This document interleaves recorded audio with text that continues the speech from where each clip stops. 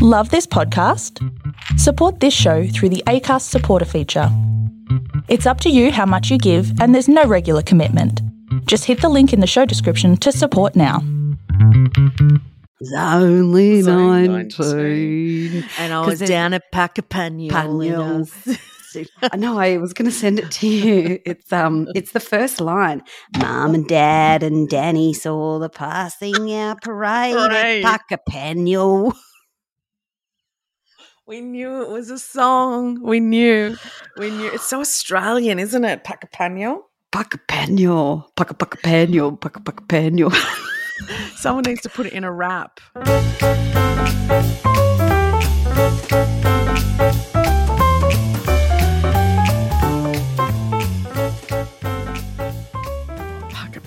If you're our age and you're listening, Puckapunyal, that's going to mean something to you. Yeah, and if you don't want to be driven mad by trying to remember it, it's from the song I Was Only 19. It is. Anyway, let's start this thing, shall we? Let's rock and roll. Dun, dun, dun, dun, dun, dun, dun, dun. That's how the music's about to start. Woo! Woo! Welcome to welcome Chickstree. to a Chickstree. Here's another one of us. That's Evie. I'm Annie. This is the Chickstree podcast. This is season 4, episode 4. All the fours, all 44. Shane Warne just died. We were very upset about that, as everyone would be in this country, in the world. There is a lot of people who know who he is in the world because there is world cricket. And he was an absolute star of the game. So I saw a tweet yesterday. Someone had said something, it's straight out. Someone going, do we really have to, be so sports obsessed? And I don't even know what the original tweet was, but she absolutely copped it and then did I've deleted it, all right? Oh, God, she would have got just read the room. This is someone's father. It's probably completely relevant what you're saying, but not while his body is still fucking warm. Totally. And I'm actually shocked. I think it's my own naivete that, how much of a good bloke everyone thought he was. Like, he was always, to me, a bit of a meme. Like, he was always kind of, everyone made jokes about him and the Liz Hurley thing and the work done and the hair. Yeah, and the hair. All of that stuff, right? And I don't even know if I've ever kind of watched content with him in it, apart from maybe cricket and him being interviewed. Like, I don't, and all these tributes that are coming out through people who you just don't expect, who are like such a good bloke. He was just such a larrikin and a it was really good big in father charity, and huge charity giver. Like, made a lot of money for children's hospitals. So, I don't know much more other than that as well. But, hair always made me laugh. Yeah. Was it him? Was he? Yeah. Yeah, I think he was. Yeah, hair. Yeah. Wasn't that him someone and else? the other guy? Yeah, there's been a he was few in of it them. as well? Oh, okay. Yeah, that's kind of like he was a bit of a joke to me. Yeah, because exactly. he was that man that was still trying to stay so incredibly young and hot, and he was never young and hot. That's what he was to a lot of women, and he was a player. Like, he cheated on his wife dreadfully and all that kind of stuff. So I've never been interested in him, but I do know that he represented this country in cricket in one of the most legendary ways. Whatever he did with a ball apparently was like magic. They reckon he could make a ball do things that they were like blew people's minds. Like, how did he make that turn? Yeah, he was a spinner, and he came up with a spin. So his hand could bowl a ball and make it spin one way and then another way to hit the stumps away from the bat. So, and no one had ever done that before. So that's what he's really famous for. I mean, at the end of the day, he was a 52-year-old man who worked very, very hard at what he did, in whatever he did, had a lot of faults, was really, really unapologetically himself, and he has inspired generations of children, and he has his own children. So at the end of the day, that's the most important thing, is that a young man's life has been cut short, and that's a really fucking sad thing. I want to talk to you today, Miss Evie Jones, about you got me onto this show, and I did a bit of a binge of it last night, of Somebody Somewhere. Oh, have you finished it? I haven't finished it yet, so please don't last spoil episode. it. But it is one of the most incredibly beautiful, subtle. It's nuanced, so subtle, isn't it? It's so beautiful. Yeah. And the way that they talk about anxiety and mental health and addiction, and it's so subtle, and addiction. Yeah. I watched the episode last night with the mother and the father, and she says, I'm going to start crying talking about it, when she goes to the dad, talks to the dad, and he said, she's perfect in my eyes. How can I live my life without this woman that I love, and she can do no wrong in my eyes? And the daughter says, that's exactly why it has to come from you. Yeah. That's exactly why you have to talk to her. And it's just so well the written. Script, I'm getting goosebumps. The script is beautiful. It's just such a beautiful show. Thank you for getting me onto that. Yeah, you're welcome, because I haven't seen a show that I've loved so much, and it doesn't blow you away in your face kind of way. It's a creeper, and it's beautifully shot in a really small town in Middle America, and I found that extremely relatable. Even if you're not living in a small town yourself, middle-aged woman who has lost a sister and has come home, and doesn't have many prospects for her life, but she's such a relatable character. She is just us. She's all of us. Yeah. And she's, this is back in her hometown. I really related to that. And she has this gay, oh my God, just all of it. Fred Rococo is just everything. I just love Fred Rococo so much. Yes, Joel, all of it. Isn't it Professor Rococo, John Rococo, Professor Rococo, Dr. Professor or something? They say it's Dr. Professor Rococo, John Rococo. I think Fred's one of the best characters I've ever seen. Joel is anyway, watch the show. Wait till you get to the last episode, because the last episode, just like every other episode, it's so subtle and it's so beautifully done. And the thing about that show is, I've liked every show. The Duplass brothers wrote that Jay and Mark Duplass, and I've liked them for a really long time. They did Transparent. Right. Do you remember that show? I loved that show. It has that same great writing. Yeah. Has that same, just heartbreakingly beautiful. Without going on rants. That's the best thing. They know how to say what they need to, the characters need to say, without going on Gilmore Girl rants. Totally. Wordy words. And they really get to you in all their shows. They know how to make you understand what they're trying to say. Yeah. And they get really great actors who are mostly never big actors. They're just really good at those particular characters. So, I highly recommend. Beautiful. And I love Bridget Everett. Yes. God, she could be our friend. Yeah. That voice, I love it. Wait till the last episode. Oh, okay. All right. What you been watching? I started watching the new Toni Collette last night, and it's really good. Is that Pieces of Pieces Me? of Her? Pieces of Me. Pieces of Me, I think, was a Jewel song or an album. I don't know. Anyway, that one, it's one or the other, but it's Pieces of Someone, and it's Toni Collette and another girl called Bella Heathcote. Oh, yeah. And I thought, she's Sophie Heathcote's daughter for sure. Late Australian actress that was kind of from that ilk. Nicole Kidman, looks just like her. Looked her up. It's not. She looks just like her. She'd be about the age of Sophie has had 2 children, and she's not. Anyway, that's just my thing with it, but it is really good. First episode, by the end, I was like, what? Okay. oh, this I is love good. that. And then I read Right. the reviews. The reviews were like, wow, wow, wow. Yeah. This is a psychological thriller with Right. that hits you. And I'm like, yeah. Okay. I'm Oh, gonna rip good. through Oh, that, that's good. clearly. That just reminded me of your annoying habit that you have when you watch TV with you.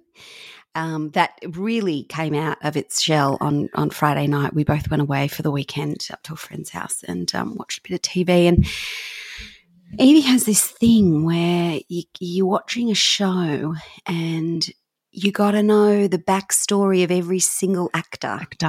I do know the backstory of every single actor. You've got to know them. Yeah, and we just had a conversation about not wanting to meet our heroes as children because, we didn't want to spoil the facade of knowing their story or knowing, making them unreal people, making them ordinary people. Are you kidding? And then we're sitting there watching this show and it was we were watching Joe versus Carol. Yeah. And I reckon every single actor that came on that screen, you were like, oh, that's blah, blah, blah. Did you know that they're from Melbourne? Did you know that they went to school at blah, blah, blah? Yeah. Yeah. And I'm like, shut up. You don't find that interesting. I've got to try to remember this. Well, it takes me out of the show. Yes, I find it so interesting. I have to remember who I can and can't watch shows with like that because like Todd Abbott, who's the head of ABC Comedy. Oh, he would love that shit. Me and Ben Norris, we just sit and watch TV like that the entire time. Angie and I just constantly, saying, oh, that person's from this and it's kind of like a 6 Degrees thing. Yeah. And with that, Joe and Carol, I kept just seeing actors. I'm like, hang on, this is shot in Australia because there's just nothing but Australian actors as the secondary characters. Yeah. Well, you're going to hate the new Tony Collette show because that's the first thing I picked up on that. All right. Well, I'm not. It's shot in Australia, and I've looked it up, and I'm like, yep, shot in Sydney, all American. Yep. Yeah. We've got so many productions here that we have no idea about. So I don't know why. Like during the pandemic, we shot so much here. But we did. We must have allowed it because all these shows now are done and they're coming out and they've been filmed here. But and with then Australian actors, which is great. And that's the thing because they'd all be Australian crew, and that's really exciting. Awesome. So there's a whole level of newness with that comes with that. Like normally I'll watch TV and show and say, oh, that guy's been in that. That guy's been in. Do you remember that guy in this? She was in that. But this time it's we know that person. Like, and because you saw someone, and by then I was like, well, I'm not speaking anymore. I'm not pointing out anything anymore. And you've just gone, who's that? And I'm like, no, not telling you. Not even going to tell you. Not telling you. Not even going to tell you. It was Michaela Bannis. But I'm not telling you. And I'm like, who the fuck is that? With all respect, Michaela Bannis, you're amazing. Yeah, I hope you're right while you're listening, Michaela, and I'm sorry about that. But good on you for getting a role in that show. You did really well. It's like Mel Buttles' character, which if you haven't watched Mel Buttles' TikToks where she does her the mum character, it's brilliant, where it's the annoying mum. You're sitting down watching a show and your mum comes in and she's like, oh, is he a baddie? Is he a baddie? Yeah. He looks like a baddie.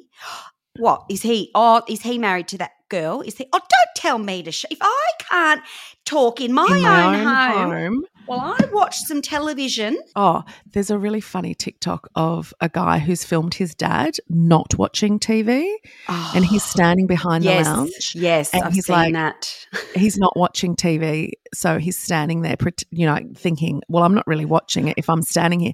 And then he's sitting on the edge of the couch. Yes. But by this time, he's flicking through papers, and he's like, he's still working.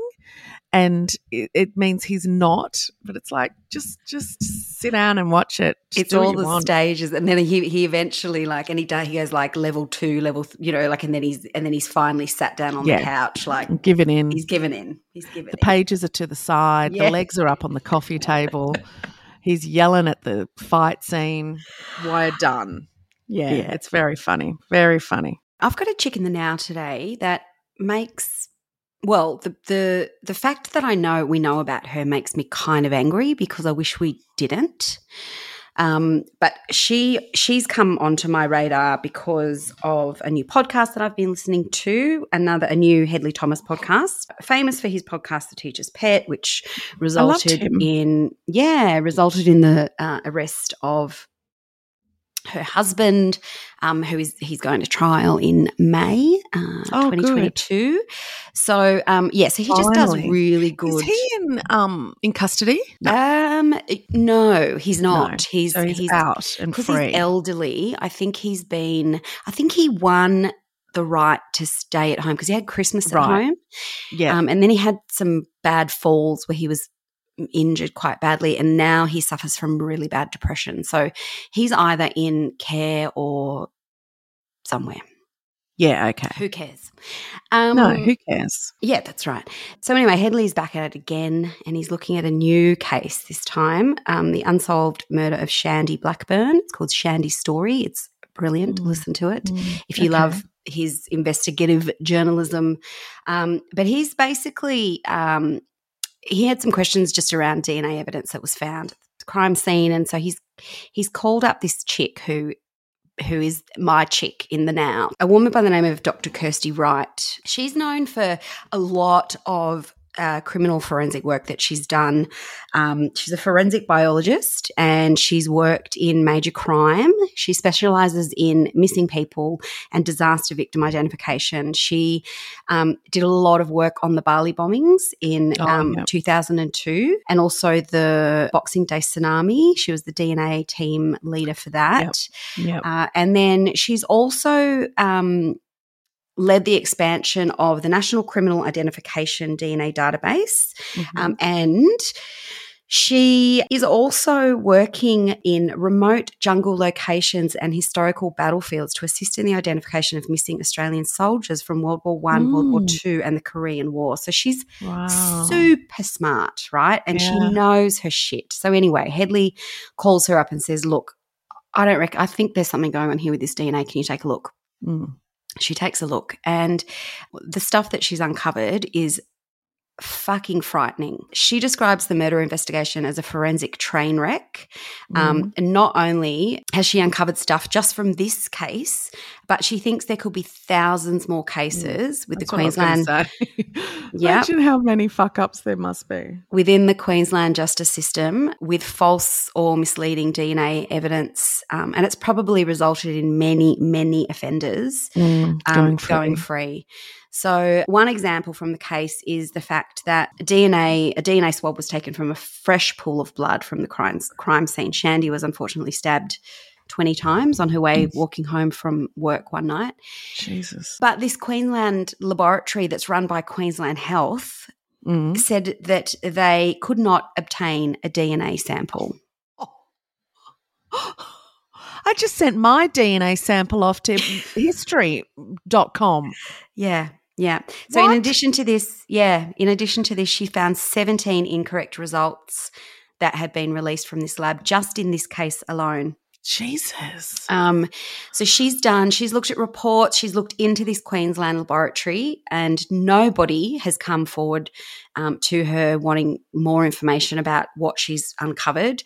It's like the Queensland government are just, sweeping it under the rug. They don't want to know about it. They think if there's this systemic issue, then surely the coroners or the police or someone would have picked it up by now, and they haven't. So she won't stop now. She's a dog with a bone, and she's a bulldog with a bone. Yeah, and she's determined to get justice for, these victims who probably could have had their cases solved, and these perpetrators in jail, put have away. Justice. Yeah. That's awful. What fucking country are we living in? Yeah. And also another shocking case that she was involved in was the Daniel Morcombe case, and she's responsible for the same lab after they found skeletal remains. That same lab said that there was no chance. They couldn't rule it out that it was Daniel Morcombe, but they couldn't say that it was him. And she was like, they said that the remains had been contaminated and blah, blah, blah. And she's like, that's just bullshit. Like, there's no way that can happen. You can get DNA from the tiniest things. Tiniest. So she got these samples. She sent them away to another lab in New Zealand, and they all came back with an exact match. That's disgusting. And the father of Daniel Morecambe is on this podcast as well, being interviewed, and he said, we lost so many years thinking that wasn't him, that he couldn't have come home, that they were still investigating. They had put proof his remains to rest because of this fucking lab that it just should not be Run by operating. monkeys. Should not be operating. Shouldn't be. Like, it sounds like Dr. Death. Yeah. How do these people get a job? They can't do what they're supposed to do. We could do better than that. Exactly. So anyway, she's amazing, and she basically is like, it makes me sick. Like, I'm sick to my stomach, the stuff that I've started to uncover and how many errors there are, and the fact that this lab is still being run. It's still producing these, it needs to be shut down. It needs to be shut down. So Kirsty Wright, we bloody salute you and keep going, because please. You are she's on the cusp of really changing some really massive, I hope, outcomes for some families that just have never gotten justice. So have you been watching The Gilded Age?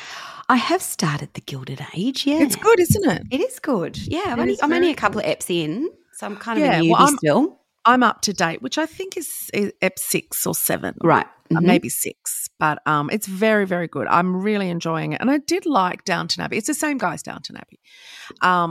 But I'm enjoying this one more. I don't know why. Okay. Can't put my finger on it, but I do. Okay. I really find it fascinating how they speak. It's just so fucking polite. It's just so necessary. So everything they say is necessary. There's no ums or likes or that's right. It just everything is so pointed. And yes, it's got exactly. Yeah. And may I present to you Miss Staliano? Please meet Mr. Brooke. Nice to meet you. How do you do? It's so polite. There's just so many people these days that, when you're out with someone and someone else comes up and says, oh, hey, how you going? You go, good. And they might ignore you and not introduce you. Yes. Like, when did that start happening? Yeah. Because that is the biggest faux pas in those days. Like, you never not introduce the person that you're with to the person that, and you present them. Yes. And they present their own sisters to someone. Like, may I present you Gladys Morris, my sister? And they curtsy and it's a day, it's a time, and it's gone. But I really like the show because it's showing it back. And I found that I have this thing about New York. I've said it before. I really like it. And it's right at the beginning of it being built, into the Manhattan that we know today. And I thought, this is got to be based on real people. Yep. So I kind of looked up Julian Fellows to see who he based it on, and he had the Morrises are the new money and the Van Ryns are the old money. They live across the road from each other in the show. And Bertha Morris is married to Russell Morris. He is the one that's building the new railroads. Like, billionaire because of it. And his wife just cannot make her way into the social world. Right. And no matter how much money, so by the time you get to the episodes that I'm up to, you'll see that she's really making some headway. Yeah. And how she's doing it. She's got a daughter, Gladys, who she won't bring out yet. You debut your daughter. Coming out hasn't happened yet. Yes. Hasn't come out yet. And she won't do it. And even though she's 16, she should really be out. So I've looked it up, and that particular woman is based on a woman called Alva Erskine Belmont, nee Smith, but she's also known as Alva Vanderbilt. She married a Vanderbilt, and everyone's heard of the Vanderbilts. I mean, you just have to watch Gossip Girl. Blake Lively's character is a Vanderbilt. That's the new Vanderbilts. That's old money. Uh-huh. But old money now, the Vanderbilts were new money. Right. The Vanderbilts once upon a time had to make their way into society, and it was a really hard thing to do. And we're seeing this play out in the Gilded Age. Now, the Gilded Age was a time when New York boomed because of the railways. So there was extreme wealth. But that wealth, as we already know, doesn't mean status, does it? Does it? Not if it's new money. Not if it's new money. So Alva was born in 1853 and she lived until 1933. So she lived a good life. That's a long life for those times. And what I found really interesting about her that they're not showing at all on the Gilded Age. And I mean, it's so loosely based, so they don't have to show it at all. But she was a suffrage activist. She was a really big suffrage activist. And that's what the real woman was. Yeah. You know, she, as I'll tell you, made a lot of leeway. But in real life, she was really big on black suffrages. And she came up against her own white allies in that. Right. They didn't want black women. They were like, no, well, we want the vote, but not black women. She was like really big on that. So I really like her that, you know, and I think it is a bit of a missed opportunity if they're not going to touch on that in the show, because Bertha in the show is really, she's a little bit up herself and she's a bit unlikable. Yes. And I'm like, I think she could be both. You know, she just seems like she's all about herself and her own status, where it sounds to me like the real Alva was about others and also really up herself. Yeah, right. Do you think maybe that's why in the show she hasn't presented her daughter yet, because she's sort of fighting that, you know, like the sort of delaying her, you know, going off to marry a man because the suffrage thing. The suffrage thing, maybe. Well, I don't know. I don't know about what's happening in the show. Yeah, but in the show she's saying she's not letting Gladys come out yet, because when you do, you have to have a big ball, a debutante ball, and she won't have the people to come. So she's got to get the people first. So she's been very selfish in that sense. Right. We'll take back everything I said then. Yeah. In the real life, that may have been true. In 1909, she founded the Political Equality League to get votes for suffrage, supporting New York state politicians. She wrote articles for newspapers and she joined the National American Women's Suffrage Association, which we know about. Like we know all about, you know, what the women's suffrage associations in all countries are all about. She later formed her own Political Equality League to seek support for suffrage in neighborhoods throughout New York, and as its president, led its division of New York City's 1912 Women's Votes Parade. Right. So we know all about that kind of thing. She was behind that. She led it. She was led president. It. Yeah. Wow. In 1916, she was one of the founders of the National Women's Party and organised the first picketing ever to take place before the White House in 1917. It was incredible. The first picket ever, or just for suffrage? Organised the first picketing ever. Holy shit. She was married twice, first to William Vanderbilt, with whom she had 3 children, and then secondly to Oliver Belmont. Both men were billionaires and members of socially prominent families in New York. Alva was known for her many building projects, including the Petit Chateau in New York, the Marble House in Newport, Rhode Island, the Belmont House in New York, Brookholt on Long Island, and Beacon Towers in Sands Point, New York. A lot of these buildings are still around. I looked up the Vanderbilt family, you know, they're still around. Anderson Cooper is one of them. A lot of their buildings that they built, architecture, has been destroyed. It's really, really awful. And what has not been destroyed has been turned into museums. That's how you get introduced to that family in the Gilded Age, because she is building the house across the road and it's all covered in scaffolding, and then they take that down. It's been like that for a really long time. And and then it's an extremely gaudy Yes. It's more European than English, you know, and Yeah. the English, the Van Ryns across the street were like, gross, yeah, really it's ugly, like too much. Yeah, it looks baroque. You know, that wasn't a look. But other people look at it and just go, oh my God, this is fantastic, which is, you know, the whole reason they did that. So that kind of a building was destroyed. And there is a Vanderbilt house. I can't remember what it was called, but it's still around and it's in Central Park and it's a museum now and it is a 70-room house. Oh, shit. Which is now a 70-room museum. But, I mean, who the fuck needs a 70-room house? What are you going to do with 70 rooms? Yeah.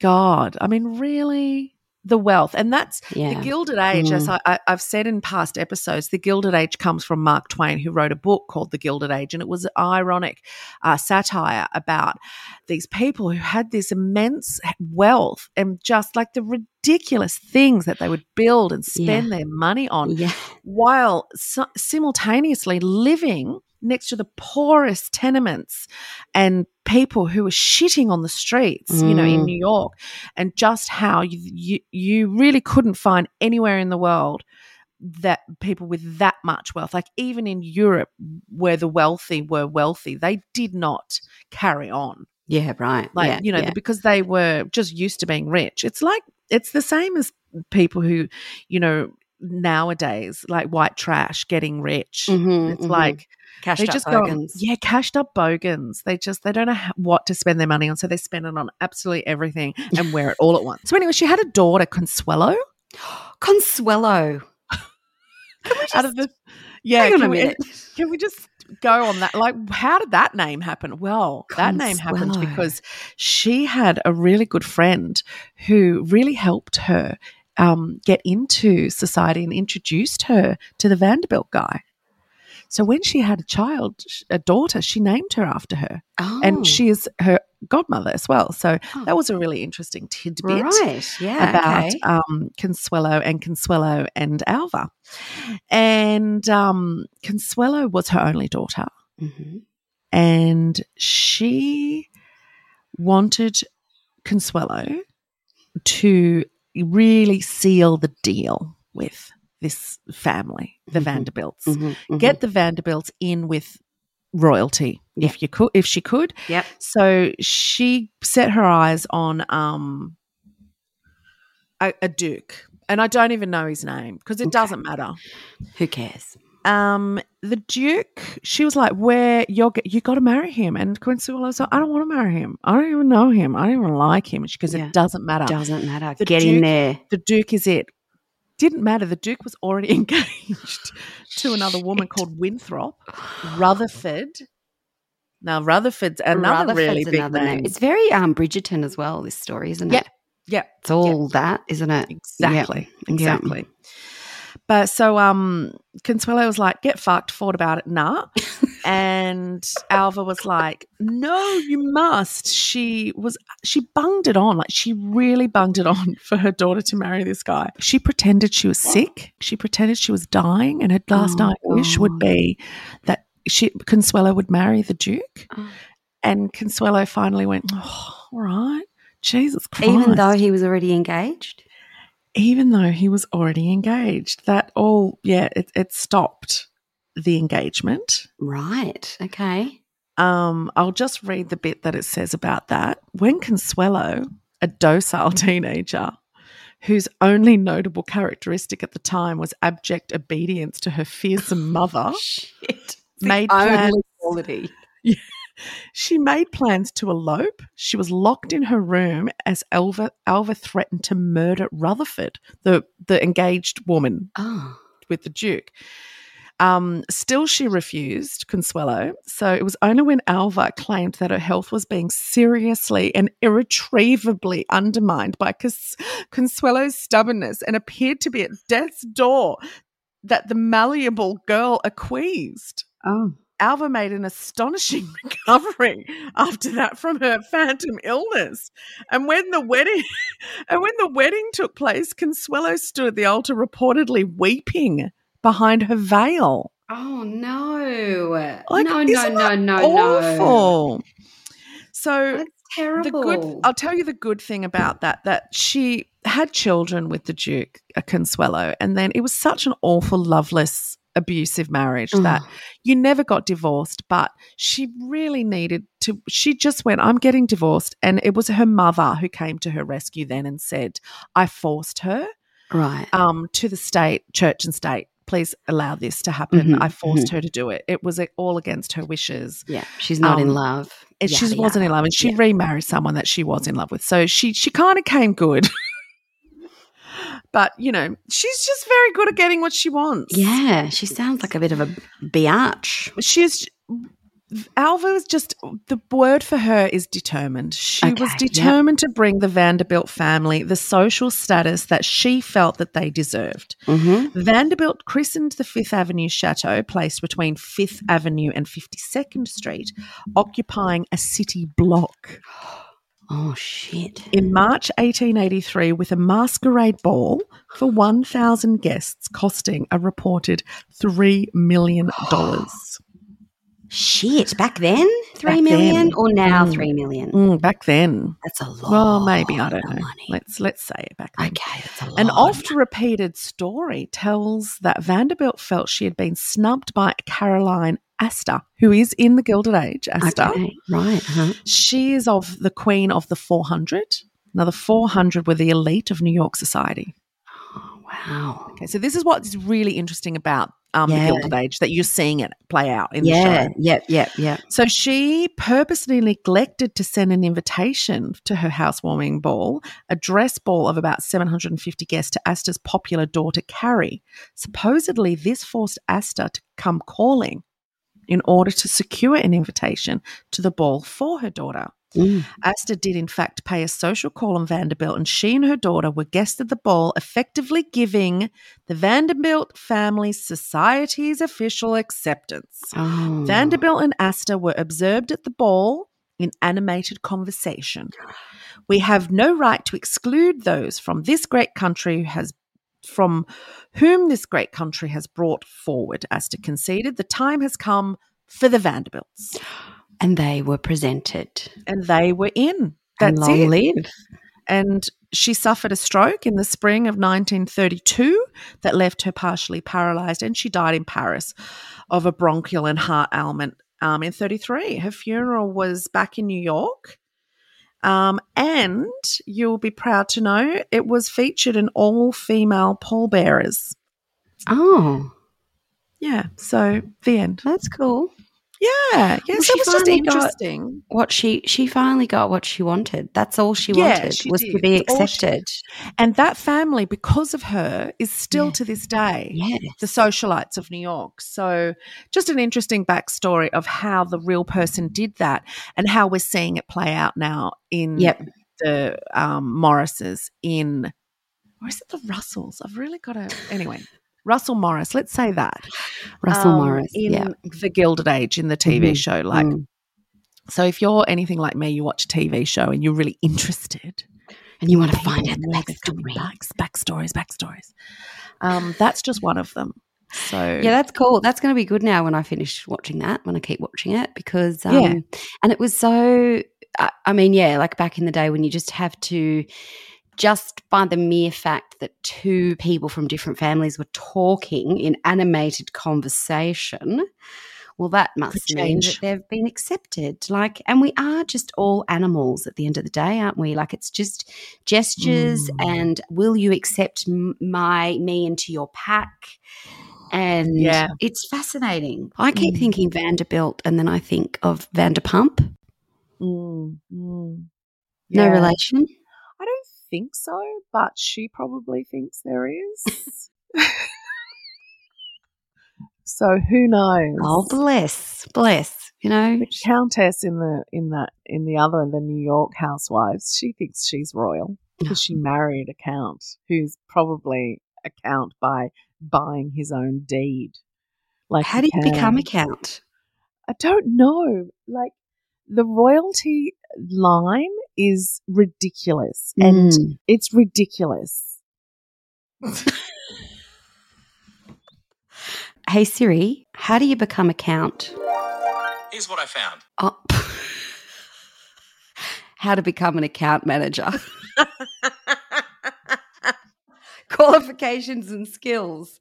Great. Okay. Anyone can become a count. All you got to do is you got to go and get your Cert 4 in countesses. Remember there was the Real Housewives of Melbourne, and one of them, they're not on it anymore. I think Petty Fleur or one of the other ridiculous named ones had kept saying she was from royalty, and so Gamble bought her a title that you can buy online and presented it to her and thought it was hilarious, and she was so offended by it. I was like, you're such wankers. Like, you're just such a bunch of wankers. I know, because at the end of the day, it's great entertainment. We all end up the same, don't we? Yeah, well, we all shit and we all bleed. Exactly. And we all turn to dust. And we all, exactly. And we all die. Well, that happens after you die. Yeah. The dust. Well, if you get cremated, if you get buried, you turn to worm food. Yeah, but that's dust too, isn't it? No, that's dirt. Dirt and dust are two different things. Hey. No, but I say when you die, you go ashes to ashes, dust to dust. Dust to dust. Oh, yeah, you're right. Dust. Dry dirt. Dust.